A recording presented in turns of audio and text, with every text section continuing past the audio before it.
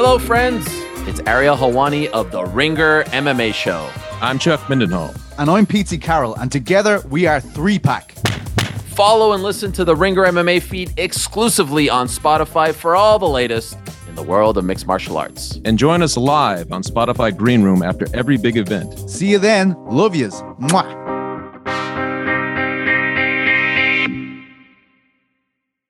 It's the Ringer NBA show presented by FanDuel. The road to the NBA Finals starts now, and FanDuel is the best place to get in on the action. Right now, you can check out the new and improved Quick Bets, which are back and better than ever for the NBA playoffs on FanDuel.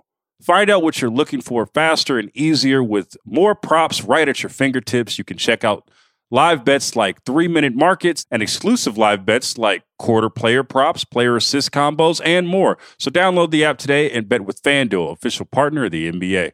The Ringer is committed to responsible gaming. Please visit rg-help.com to learn more about the resources and helplines available. And listen to the end of the episode for additional details. Must be 21 years and older, 18 and older in D.C., and present in select states. Gambling problem? Call 1-800-GAMBLER or visit rg-help.com. This episode is brought to you by Hyundai. Whether it's taking all your little ones to their sporting events or everybody getting together and taking a ride to the beach, the all-new Hyundai 2024 Santa Fe is equipped for any adventure. With features like available H-Track all-wheel drive, you can take on the dirt trails and kick up some mud. Or standard third-row seating so your whole family can experience the thrill together. Learn more about the all-new Hyundai Santa Fe at HyundaiUSA.com.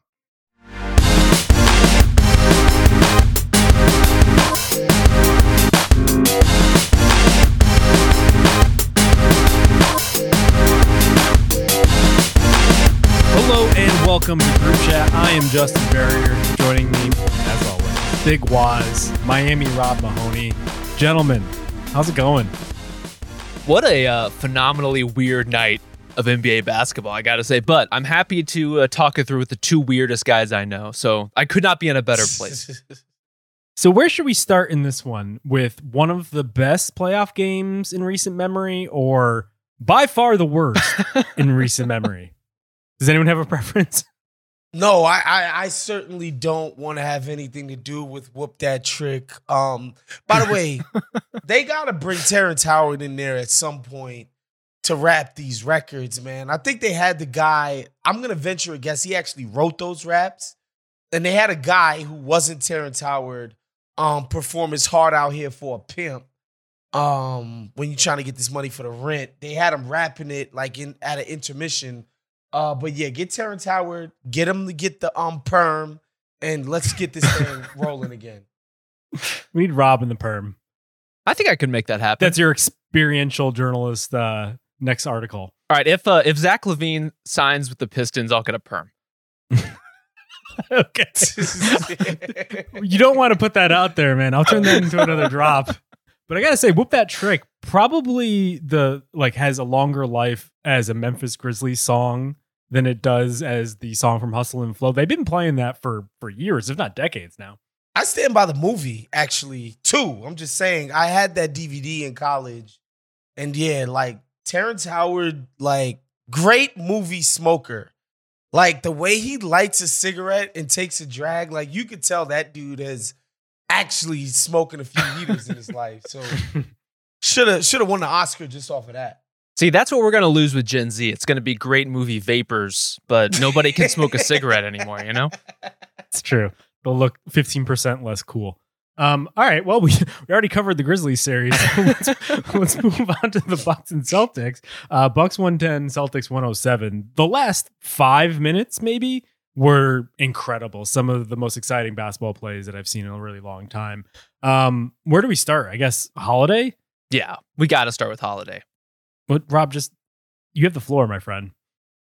I mean, to have the gumption to make the defensive play that Drew Holiday does here in his minute 41 of this game, to have the complete focus, to have basically one of the best blocks I've ever seen, just in terms of execution in that moment, in that play, and as far as plays that matter, just incredible stuff. And Drew Holiday, I have to say, overall, played probably about as well as a human being can possibly play while shooting 39% from the field. Like, this was a total Drew Holiday game. He missed a lot of shots you would have hoped that he would make, or you would hope that he would make. He made some mistakes, but he's such like a workhorse for that team in terms of minutes and responsibility, and obviously coming through with these huge defensive plays and clutch moments. I think the Bucks are a really underrated clutch team somehow. Like the energy that Drew and Giannis have in the final minute of games is just so much higher than pretty much anybody else in the league, that they turn out to have these incredible plays as a result of it. So I'm watching the end of this game where Drew Holiday is just like literally taking people's lunch money. And I'm reminded of Andre Iguodala, ironically, because I remember it was years ago. Somebody did a profile on him. I can't remember who. And the profile's explaining like all the film work he does to study guys' tendencies, how he's in tune with the numbers. Like, yo, you push a guy right and he takes a pull-up, he's liable to make this percentage, yada, yada, yada, yada. And then at the end of it, he's like, and I'm not even the best person in the league. That's Drew Holiday. And that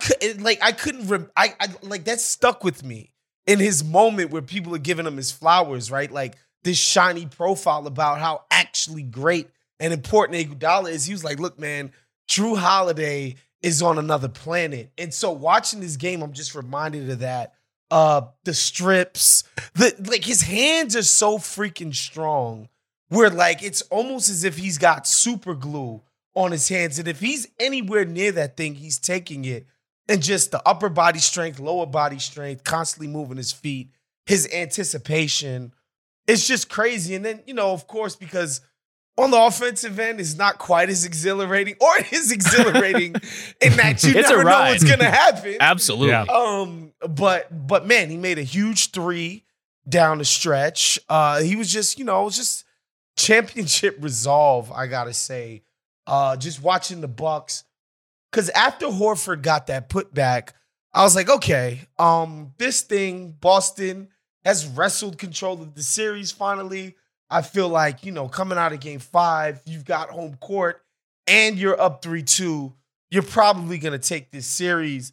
For them to come back, Giannis at least making one of those free throws, the offense, like just everything they did down the stretch to actually pull this out was incredible.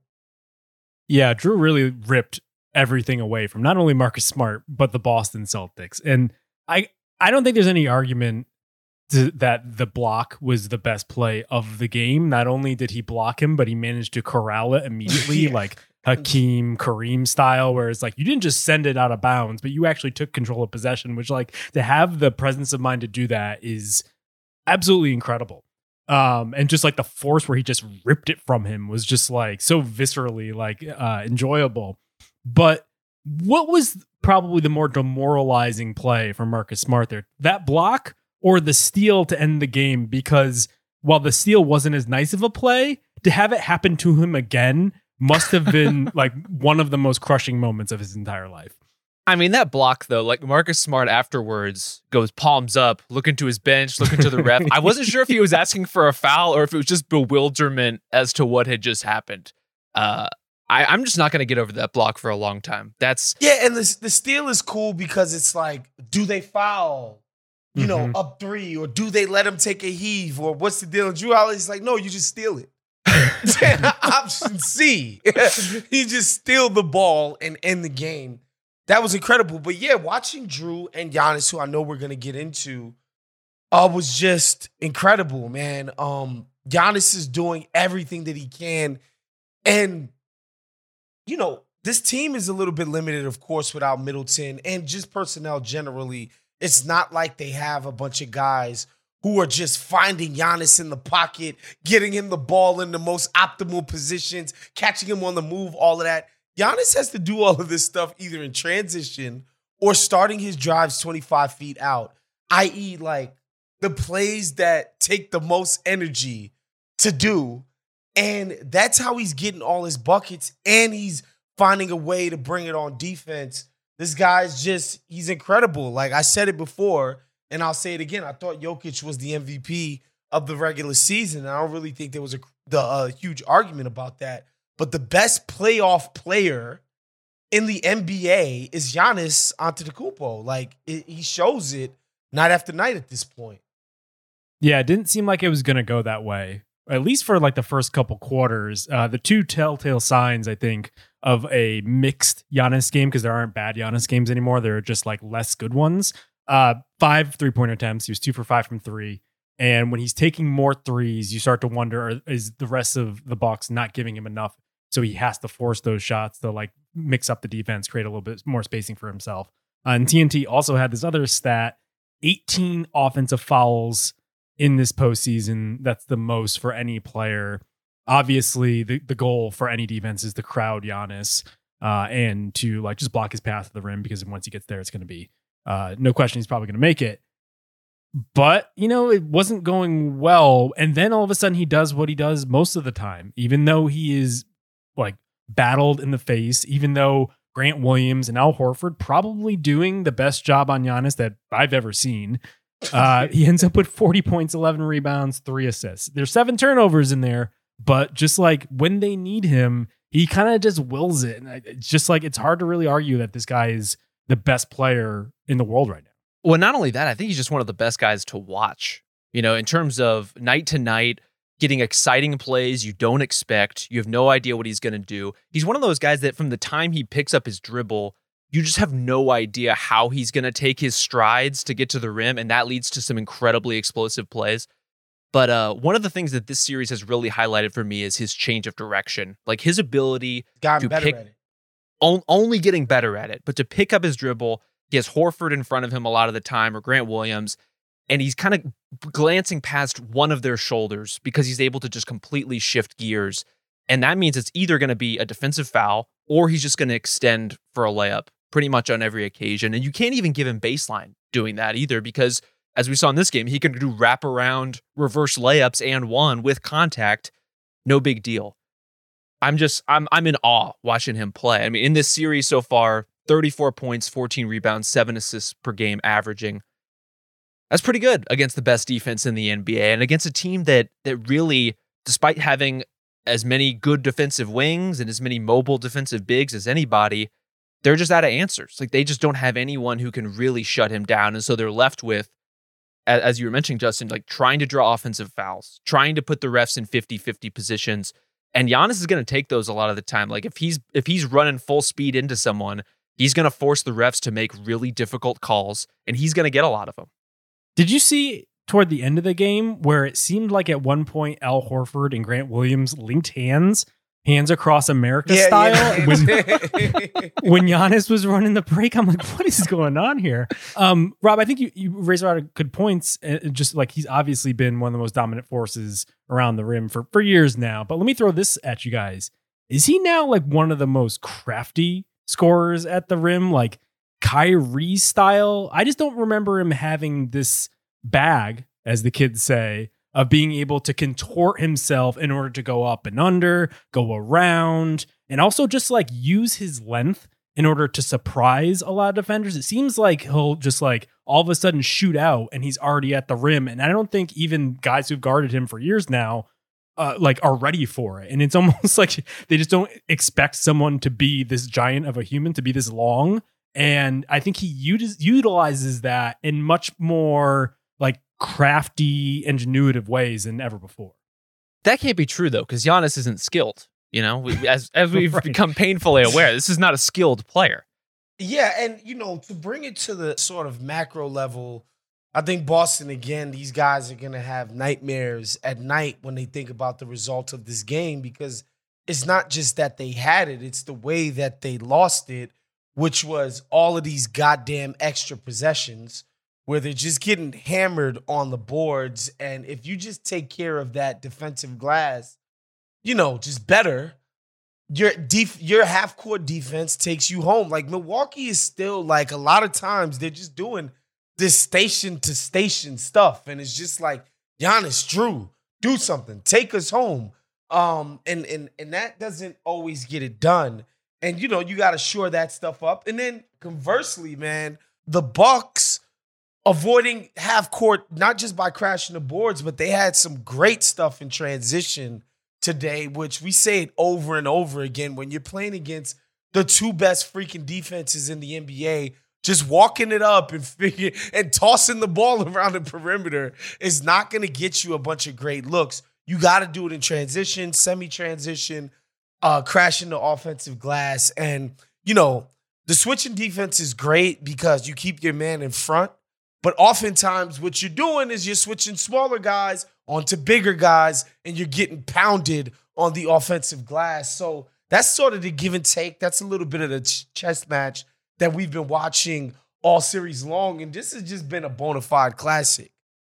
Yeah, I mean, the Celtics were up 14 points with about 10 minutes left in this game and just went full on prevent offense, basically. Running clock. It was very strange. Giving up some of the same kinds of transition looks that, Drew, one underrated part of his game, is an excellent hit-ahead passer. Like, he is at that, in that Kyle Lowry sphere of always looking for Giannis, but also looking for Pat Connaughton and Wes Matthews and whoever. He got a free bucket in this game because Grayson Allen was standing baseline. The entire Celtics defense was set, and they just weren't looking, and he got a free layup after just threading a pass to him through it. And so I'm thinking about that play. I'm thinking about Giannis hitting his three in this game. All these kind of back-breaking individual plays. By the way, the first three was a big one too, because it either took it from 11 to 8 or 12 to 9. One of those two were like, obviously we understand that, like, whatever, it's just another three, but there's just a feeling you get when you take the lead from 12 to under double digits. Like, it just, teams get tighter. Like, you see it all the time. And he just spot up three, swished it. And I was just like, damn, the Bucks, they just refuse to die. Definitely an Undertaker game for them today. They had it. Like, whether it's the transition stuff, whether it's the offensive rebounding we were talking about, they just had the energy edge through a lot of this game. But shout out to Bobby Portis, man. Like, he almost kind of lost them the game at some points. When he freaking somehow gets wide open on the baseline, and I think it was Connaughton who looped a beautiful pass over the top of the defender right in this man's breadbasket, and he just smoked it. Just absolutely smoked it. He loses the ball going up, nobody in front of him, 3 feet from the basket. I was like, wow, what a GOAT. But then, of course, gets the offensive rebound, put back, Psycho B. That was Psycho just B. Incredible. We love it. Well, he's the offensive rebounding GOAT. I mean, 7 offensive rebounds in this game. The Bucks were all over the offensive glass. And I don't know, I mean, Giannis missing that free throw turned out to their benefit. Maybe Giannis missing free throws all this time was just a long con leading to this moment right. for Bobby Portis to swoop in and win this thing.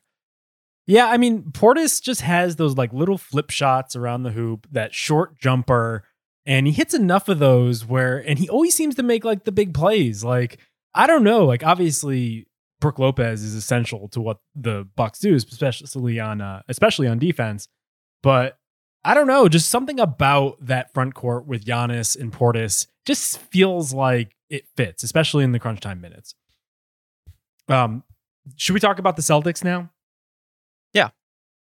I think the big question here is, can they get over this? Right? Because I think we were preparing to have this podcast and wonder if this was the Celtics' big moment, right? It seemed like that their collective length was just frustrating the Bucks for most of the game. Holiday in particular, it seemed like Jaylen Brown, although he had some really rough plays, like was doing enough, providing enough supplementary scoring next to Tatum. Tatum was having a decent game. And then it all kind of fell apart. And now I don't know where to leave them. So as we're looking kind of ahead here, was like, how are you feeling about the Celtics, in particular, perhaps their mental state? I don't watch this game and think that the Celtics somehow don't have what it takes to win the next two. I guess mentally this has got to be draining, but just look at the tape, man. When you guys played straight up against these guys, y'all got the better opportunities of it, and we're just better. Now, again, the effort stuff, the junkyard dog stuff where people are just beating you to the spot, beating you up on the offensive boards, I think that's stuff that gets cleaned up. But traditionally in the playoffs, those advantages get muted. So I still think that they can mute those types of advantages both in transition and on the offensive boards. And, I just think Tatum can play smarter, man. Like, some of this Kobe system stuff, the freaking the step back twos. I just don't. I'm just not really here for it. And sometimes, even when he's going to the rack, he's driving into three guys. It's just like, yo, like just play just a little bit smarter, be more sound, and I think they can do this. I still think the Celtics are going to ultimately win this in 7 games. I really do. And that's not just me being stubborn about my pick and wanting to look smart. I think they've shown that when they're solid, they're better than this iteration of the Bucks.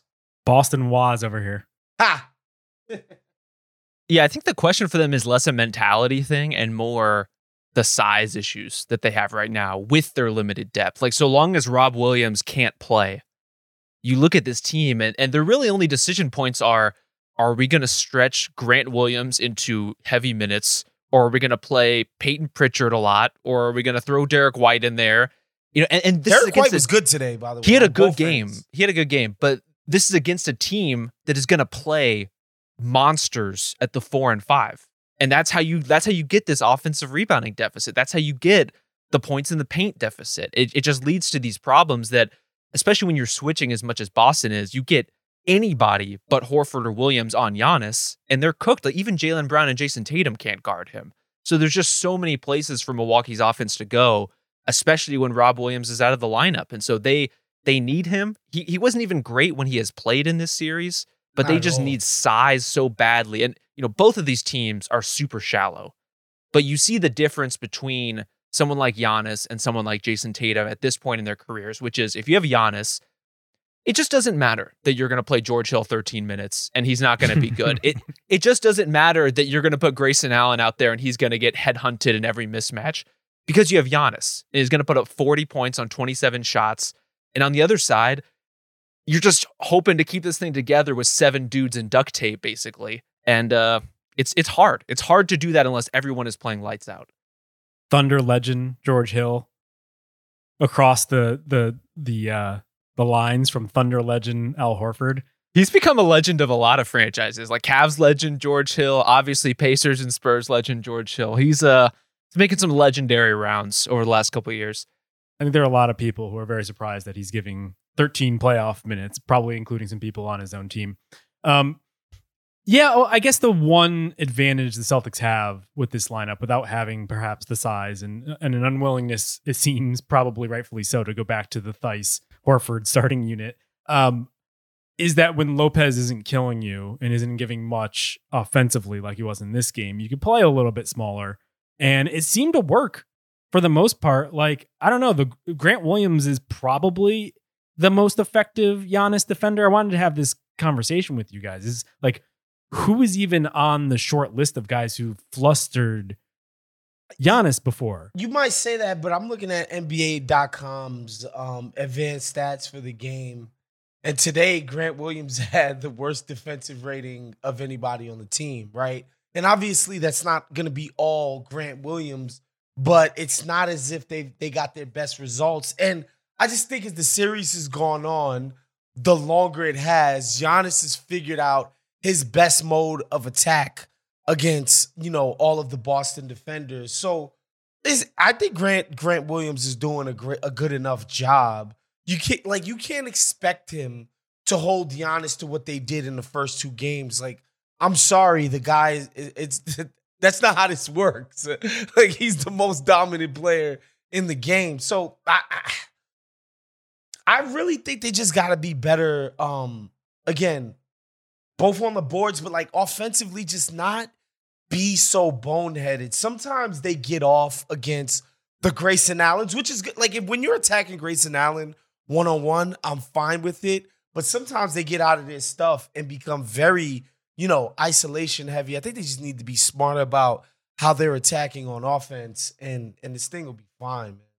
Yeah, I don't know that there are many better options than that, than Grant Williams. And I agree with Waz that the longer Giannis sees it, the more solvable it's going to feel. And the other thing, too, is on the other side of that, I think you felt the offensive limitations of Grant Williams in this game. He's really just kind of a spot shooter. And with all the length they have on the floor, every time he goes inside, he just feels blanketed. He's passing out. It's kind of his game. But there just aren't a lot of places that he can go. And so credit to him for playing incredible defense. I'm with you. I think he's one of the best options for defending Giannis. It's probably him. I mean, Bam is very good. And yet look what happened to the Heat when the Bucks played them. That's just kind of life playing the Bucks right now. Is you can do a great job on Giannis and you still end up getting trampled. The Celtics did not attempt a 3 in the fourth quarter.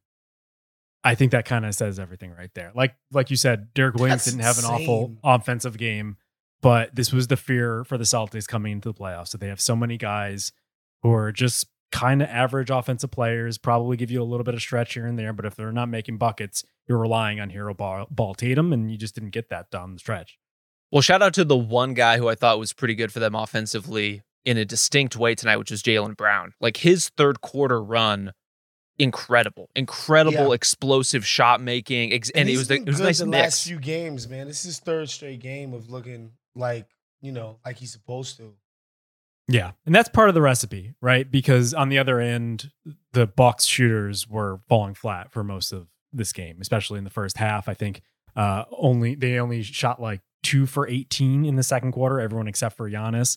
And I think on the one hand, it's possible that they just don't hit those shots throughout the course of a game. Maybe they just have a bad shooting. On the other hand, they did bounce back because they do have a lot of credible shooters. So I don't know, man. I don't know where I stand. Obviously, I think I would put my money on the Bucks right now. I don't know if I would make that my FanDuel pick of the week. But it's going to be a tough series victory no matter who comes out top. Do you guys have are you leaning one way or the other? I mean, it's hard not to lean Milwaukee. I know Waz is standing on the pick, but they have 2 games to win one. Like, they have to be favored to win the series at this point. I don't know. I think there's just something about Boston that I just think they could get it done. Luck of the Irish. They definitely can get it done. But shout out to Bobby Portis, Pat Connaughton, championship freaking role players, man. Like those guys just make huge plays. Connaughton did the most damage on Giannis. Yeah, friendly fire aside, maybe. And Connaughton, man, doing this to his fellow countrymen over there in Boston is just chef's kiss.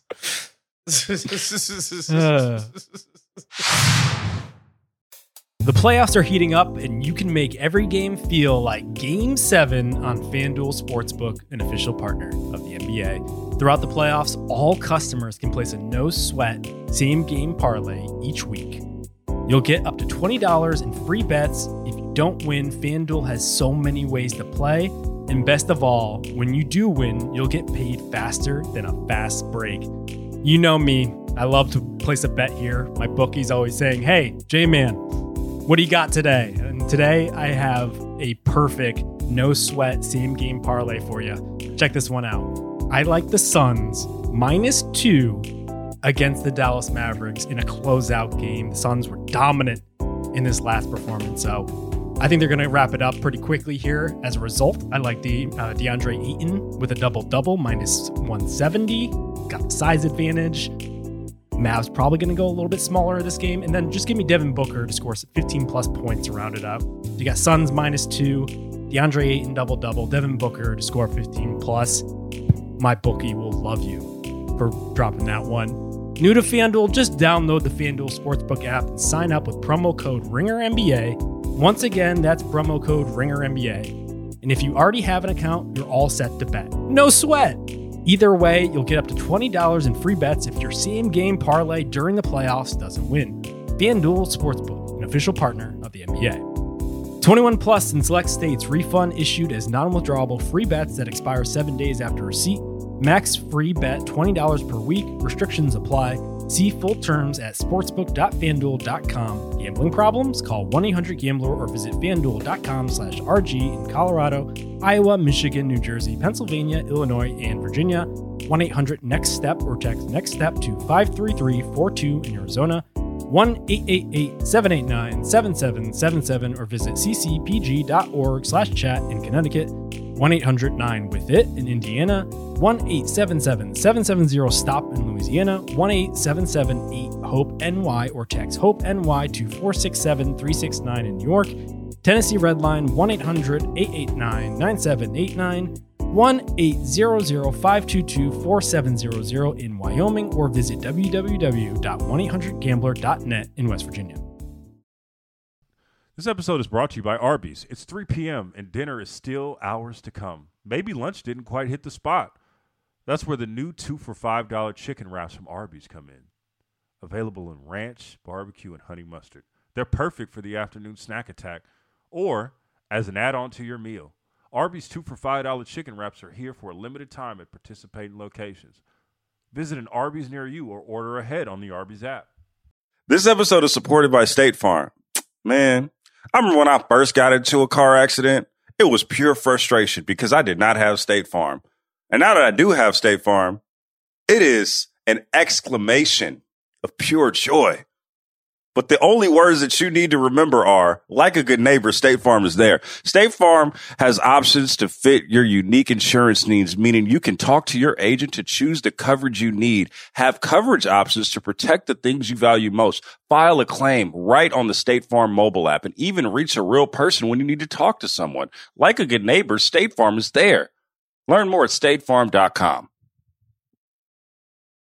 All right, I guess we actually have to talk about this Warriors-Grizzlies game. Final score, Memphis 134, Golden State Uglier 95. than Tyrone Hill, JV. I'll take your word for it.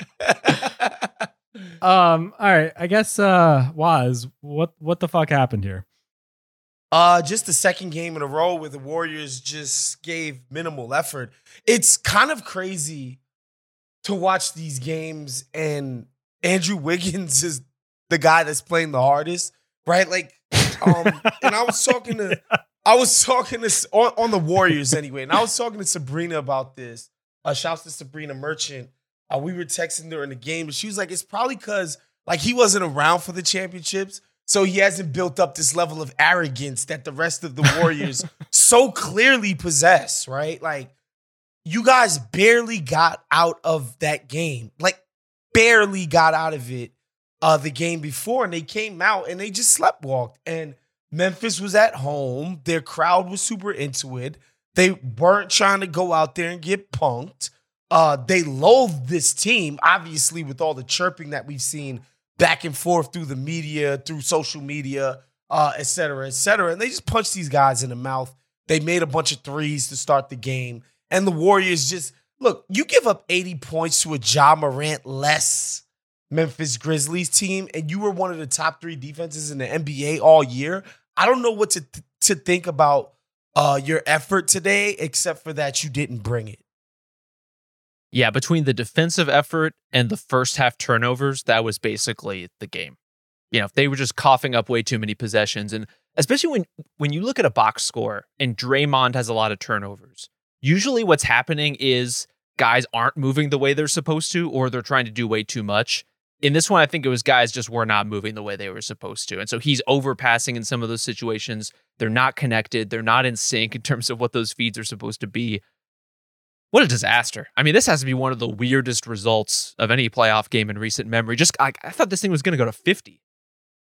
I tried to coin the phrase the Draymond on Twitter as I was trying to kill time for this game to finally finish.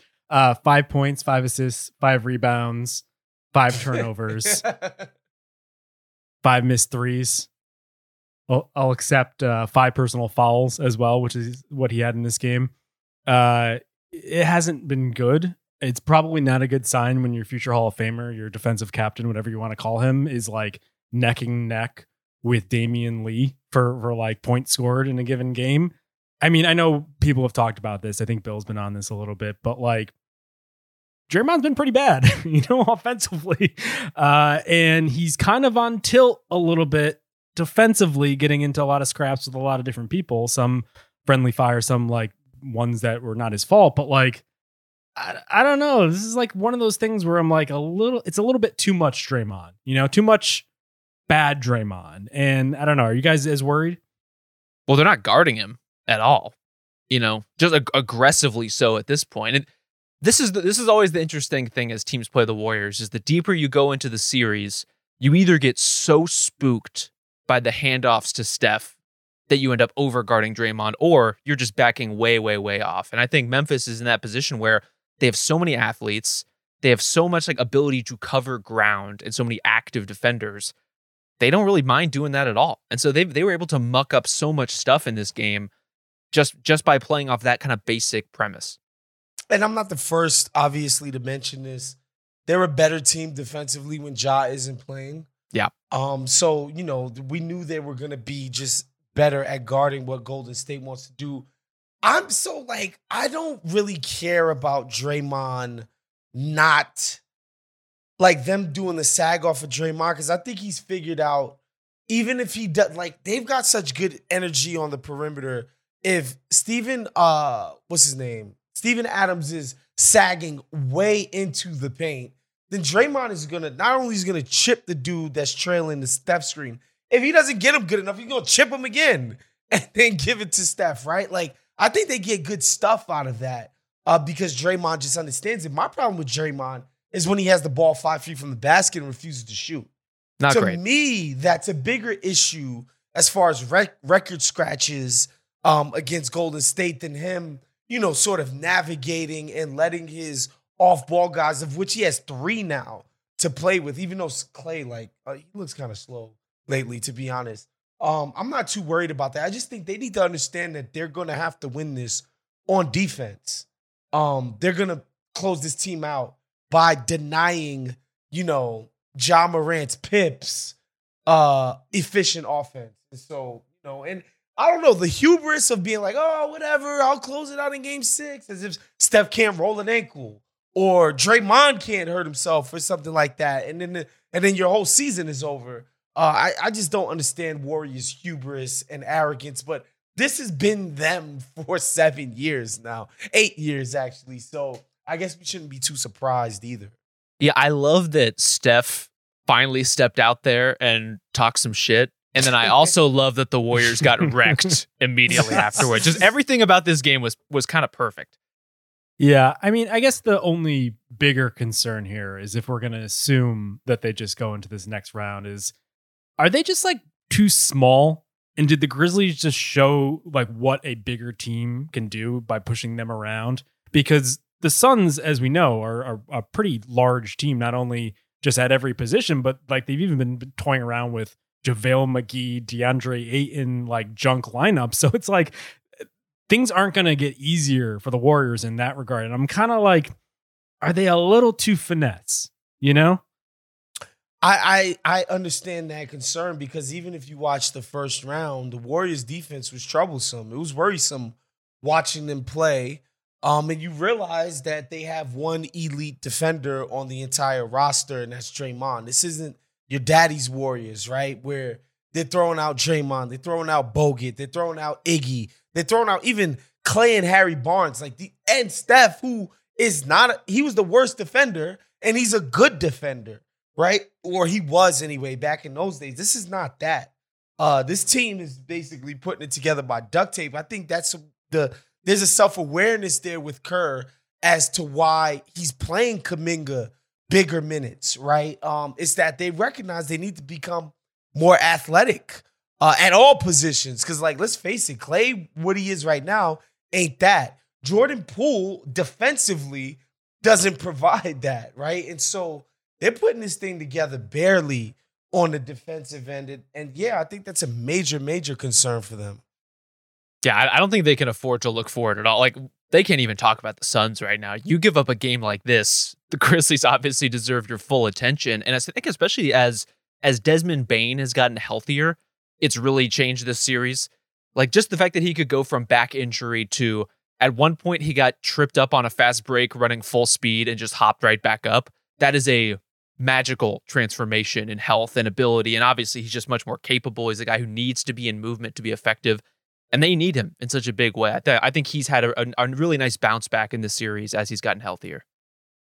Desmond Bane, plus 46. Jaren Jackson Jr., plus 42. Still had 3 fouls somehow just because he had to get those. Brooks, plus 38. Tyus Jones, plus 39. I mean, I think the big question is, how are the Grizzlies this good without Ja Morant? It's kind of been the lingering question throughout this. I think.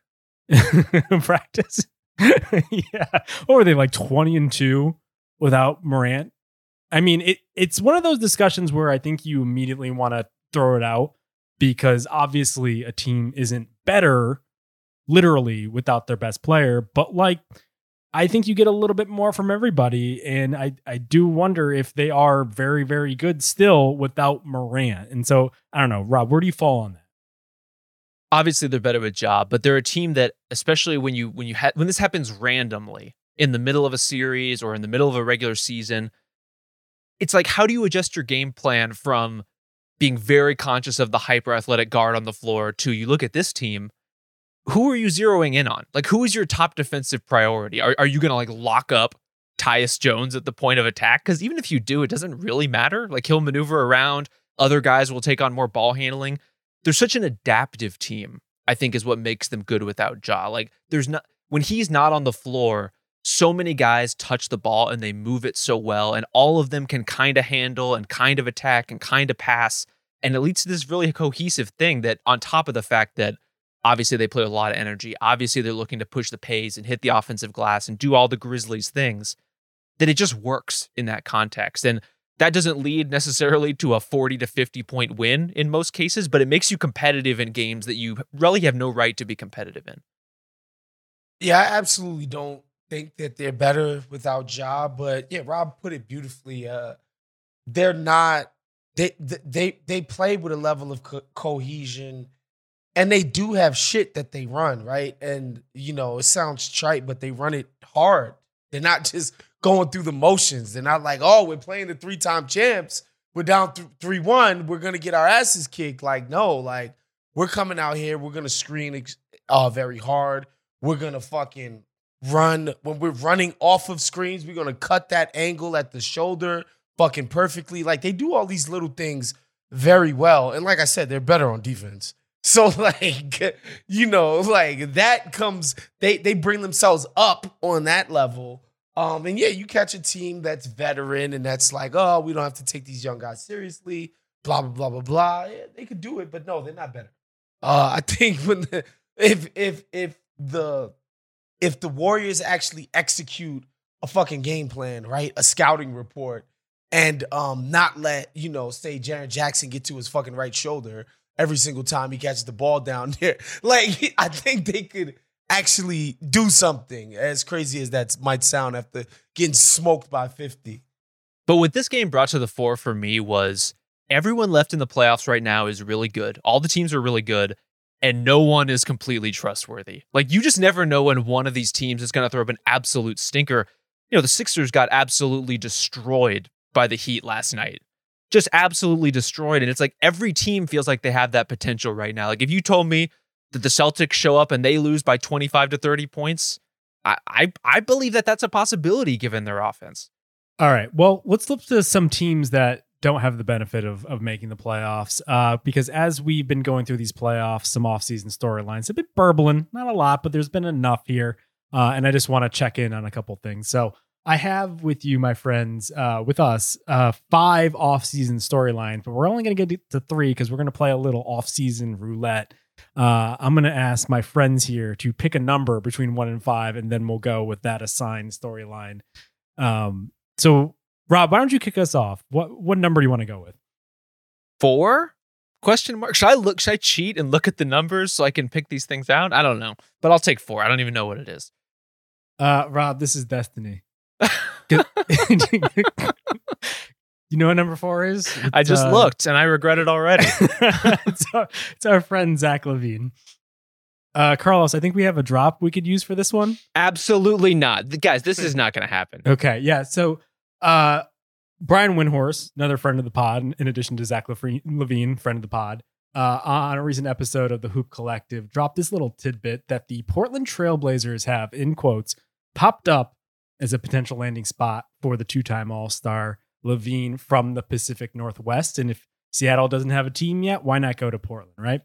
Windhorst, this is the specific quote. Let me just say that as I've talked to league executives, when they saw what LaVine said and what they see the Blazers can do, that scenario has popped up.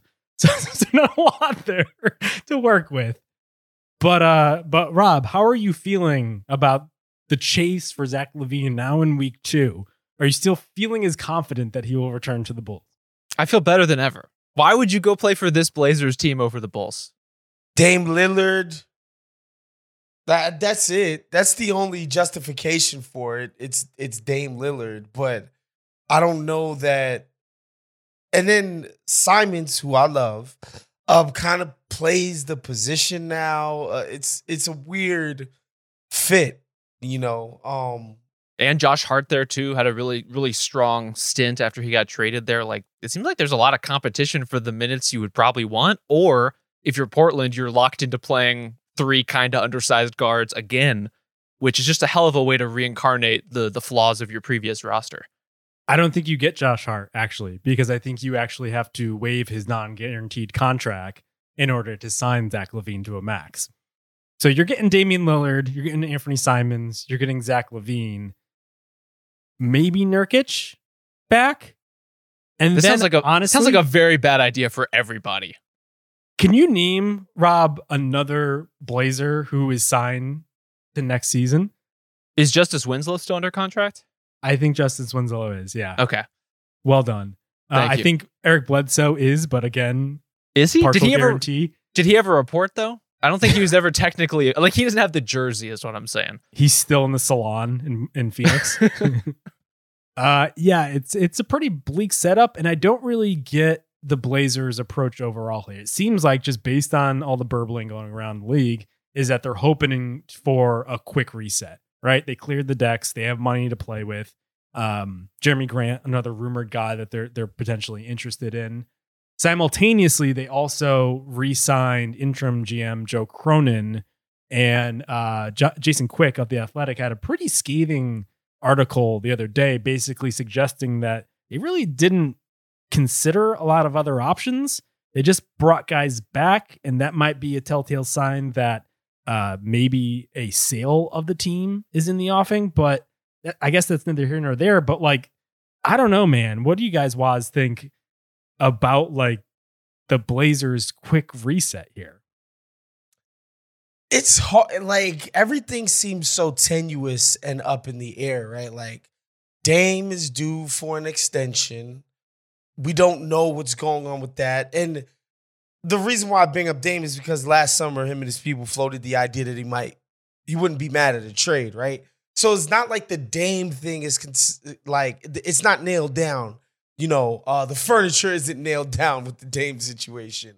Of course, they've been talking about this sale for a while. Paul Allen's sister doesn't seem to be somebody who's as obsessed with hoop as Paul Allen was.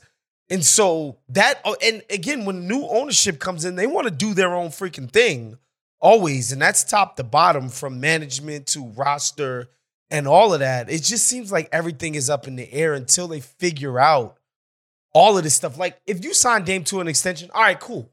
Dame's here. We know we got that, and we're going to move accordingly. You sell the team. All right, cool. We got new ownership, and they're going to be like, all right, we're either cleaning house or investing in Dame. But until like all of this stuff figures itself out, and you wonder, are you even empowered to sign Dame to a long-ass extension if you're shopping this team to potential buyers? Like, there's so many questions left to be answered with this franchise right now. And that's not even getting into, we don't really know how good Joe Cronin is at his job yet. Like, it's a pretty limited sample as an interim. Kind of, I would say, mixed results in terms of what they got back in some of those deals to kind of liquidate their previous team. They had Chauncey Billups as a head coach. I guess they're committed to him. Maybe one of the worst coaches in the NBA last season in terms of X's and O's. Like, did not cover himself in glory, I wouldn't say, despite obviously that roster had its own issues and Dame's injured, all that stuff, but not a team that overperformed given its circumstances. There's just questions everywhere. And the question kind of circling all this is, if this is where Dame wants to be, what reason does he have like faith in this organization to do right by him and to do the right things and to move forward in the right ways? And maybe that's where they're banking on, okay, let's like promote who's already been here. There's a relationship, there's a bond. Let's lean on like something established versus trying to get someone completely new in here that's probably going to have to reset the whole deal. Yeah, this is like the like, I think of meddlesome owners like Jerry Jones or Mark Cuban. Like, this is the anti that. These dudes are just like, yeah, we got to interim. We're not going to try to get another one. But oh, shoot. There's another season next year. Oh, yeah, just keep the job. Just keep it pushing. Like, this is straight up absentee, like, straight up nobody's at the wheel of this thing ownership right here. By comparison, Detroit doesn't seem so bad now, huh? All I'm going to say. Motor City, baby. All right, Waz, you want to take a spin on the roulette? 4 is gone. What we going 1 to what? 1 to 5. 1 to 5. Give me number 3. Because it was just the Allen Iverson practice anniversary. So give me number 3 there. It was indeed. The Kings have hired Mike Brown as their head coach, someone whose man. streak was just snapped in the playoffs after what a magical performance on the Warriors bench tonight. Just a little tidbit to throw out there. This is the 4th former Golden State head coach that Vivek has signed. The pipeline is real. Yeah, Mike Malone, eventually Alvin Gentry, Luke Walton, now Mike Brown. Obviously, Vivek was a minority owner with the Warriors before he took over in Sacramento. How are we feeling about this, Waz? Like, do you have any faith in Mike Brown? So it's complicated, right? Like, on the one hand, I'm happy that Mike Brown gets to be a retread as a black NBA coach, right? Like, it's nice when a black NBA coach gets to have some of the luxuries of what white guys get in the league. So it's like Mike Brown getting his 4th or 5th job, whatever this is, as a head coach, that's pretty heartening stuff. That being said, Mike Brown has never demonstrated that he was good at NBA head coaching. He was solid coaching the Cleveland defense. I will say that the first time, exactly. He was good with those LeBron groups. Those were elite defensive teams. And it's not like they were brimming with, out the gym athletes that weren't LeBron. Like, even Andy V was sort of an IQ guy. So I've never seen Mike Brown demonstrate himself to be good. That being said, Jason Kidd was trash. He was terrible. And it's terrible at both of his stops. And, I think he got better. I think that the proof is in the pudding. Yeah. When you watch, we don't think of coaches as people who are able to improve the way we do a 2nd or 3rd year player. But coaches can improve. And so I think the best case scenario is that he's seen all of this winning in Golden State. He's been, at the front seat of it for all of these years.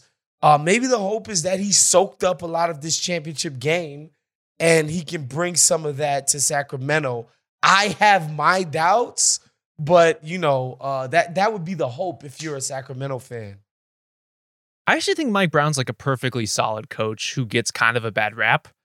And look at that Lakers job he did, for example, where he just got unceremoniously canned for kind of no reason. After he came in after Phil Jackson, took a team that was okay, a little old, a little shallow, did some okay things with it. I think that's kind of You're really selling it. No, I think he's very good at getting your team to competence. And the Kings need a whole lot of that. And frankly, like the bar is so low. Like Mike Brown's like a career 60-something% win coach. Let's chill. I'm just saying he got the prime years of the best or second best or third best player in the history of the sport. Yeah. Boobie Gibson, number 2 on that list. Yeah.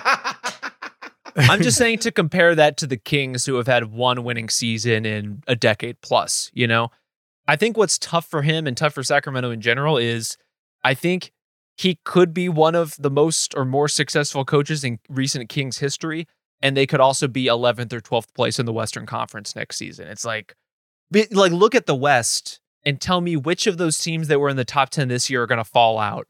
And then you have to account for the fact that, the Lakers are presumably going to be better. The Blazers are presumably going to be better.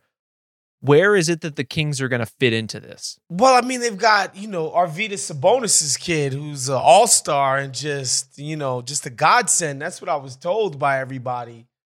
They were fun. Who got on my nerves for being because I was a Miles Turner truther. This guy went to Sacramento, and like I think we see what the freaking peak of your team can be when this guy is very prominently involved. I don't know what he's supposed to do with that squad. Yeah, I think they do have something offensively there with Sabonis and Fox as like a fast break connection, guys who could play inside out off of each other. I guess if you're looking at this, if they're going to make any sort of improvement, it would be on the defensive end because they do have guys who ostensibly, or at the very least, have a track record of playing okay defense. Like Fox, there's a defender in there somewhere, maybe back in college, but, it was there. Davion Mitchell made his bones on defense. Like Justin Holiday's there. Like, I think if you're going to make chicken salad out of this roster, I think you bone up on defense. And Mike Brown is a defensive-minded coach. And then you just hope that, like, Sabonis Fox gives you enough. I don't know if it's a recipe for, even the 10th seed in the West. But, it's something. Again, like, they have a pathway. Like, there's logic to what they're doing. And that's a step forward, I think. Yeah, and they're going to have a high pick. I think what's a bummer is that they don't have a lot of other young talent. It really is just Davion Mitchell for the most part, as far as guys who are pretty early in their careers, and even he is 23 years old, I think, at this point, maybe almost 24 years old. I think. Yeah. So they have a lot of guys who are in that like reaching equilibrium stage, like a De'Aaron Fox, like a Domas Sabonis, which is not a bad place to be if you want to win more games. But if you're talking about the upward trajectory of this franchise, there's all the same questions that we've had for months, if not years, as far as how they're going to get better. Mike Brown will help with some of that, again, just getting them to a more professional place.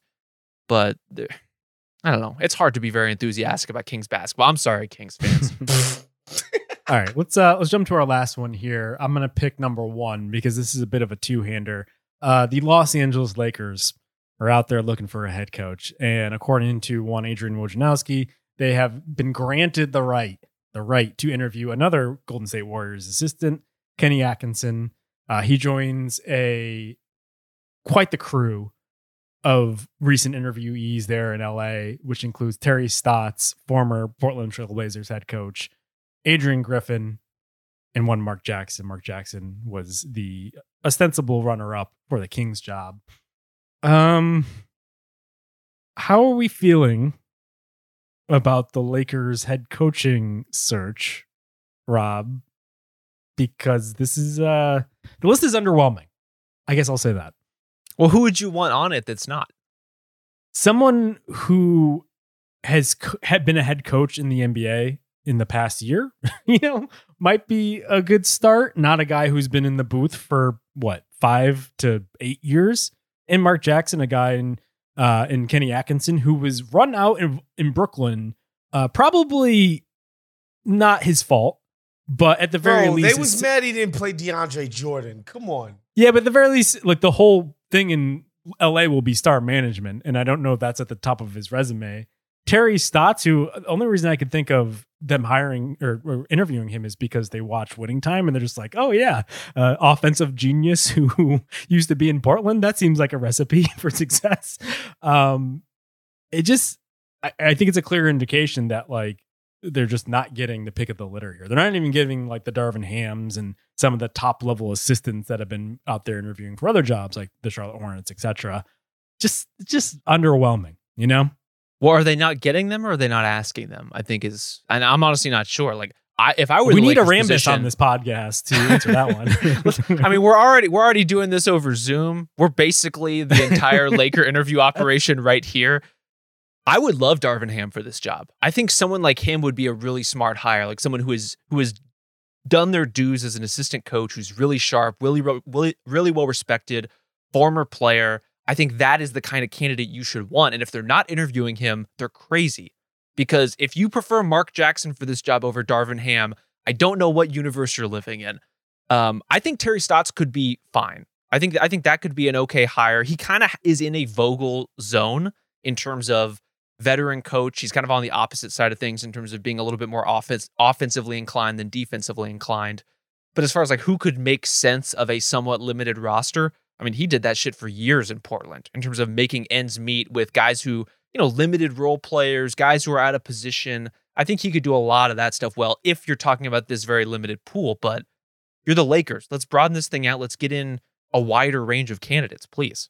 Man, this Lakers exceptionalism shit, where just having ever farted in Staples Center or the Forum makes you an expert at basketball just makes my head want to explode. And it's like, you just think about all of the Lakers people.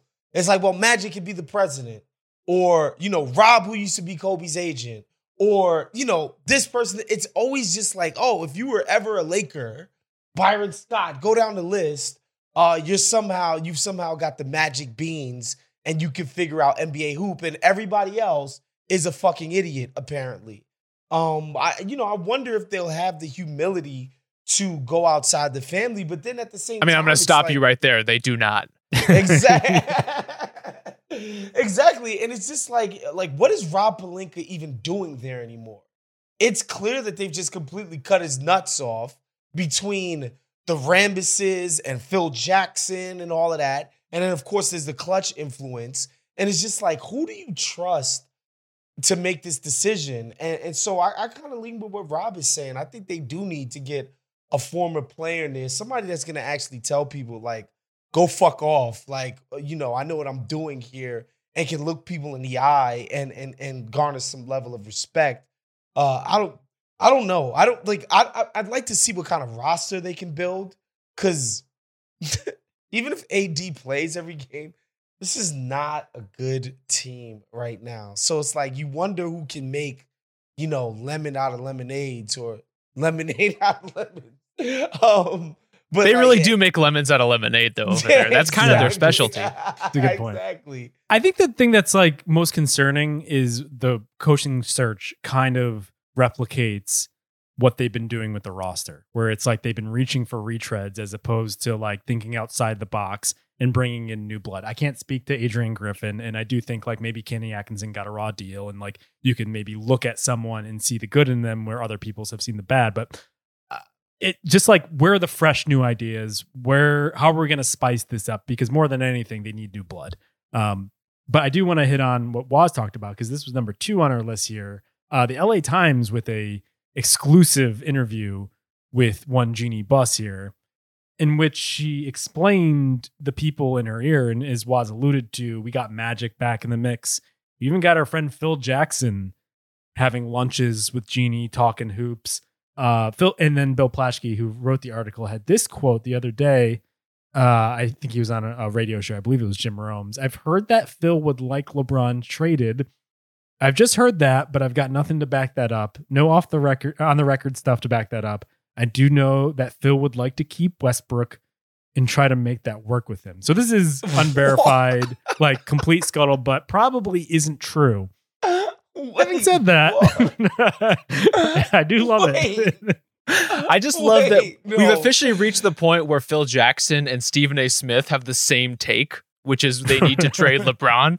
We need to pack it up and go home. This is the problem with that team is LeBron James. Yeah. I haven't taken a look at Russell Westbrook's tuckus, but maybe, Phil, he does love his big butt guys. So that's how he tends to evaluate. Whenever the conclusion is trade LeBron, I mean, go touch grass, please. Like, please return to earth would be my primary response to something like that. Jeannie Buss just needs new friends, man. Like, what is Worldwide Wob doing these days? Weren't they hanging out for a while? Like, I think, like, would he not be a better consultant than Phil, who hasn't been around JB, the game? Please relax. Please relax yourself right now. Please relax. Too much? Oh man, no. If we gonna go deep into the NBA fucking rumor mill and gossip mill, let's get to it. Oh man. Shit. Let's talk about fucking Donnie Walsh running a honeypot. out in Dallas trying to extort cats. Not Donnie Walsh. Clear Donnie Walsh's name. That's not him. I mean, not Donnie Walsh, excuse me. Donnie Nelson, sorry. Got nicks on the brain. Allegedly. Allegedly. Hey, Donnie Walsh, my bad. He's a New York City legend. My bad, Donnie Walsh. This After Dark is getting real after dark. We just got off the rails, which I love. I think we just hired Wob as the head coach of the Lakers. I don't know how that happened, but or at least the shadow GM. Yeah, I think we know how that happened, but that's for another podcast. All right, let's wrap it there. We'll be back same time next week, I hope, if we're still allowed on the air. Thank you to Carlos Chiriboga on production for filling in this week. We'll see you next time.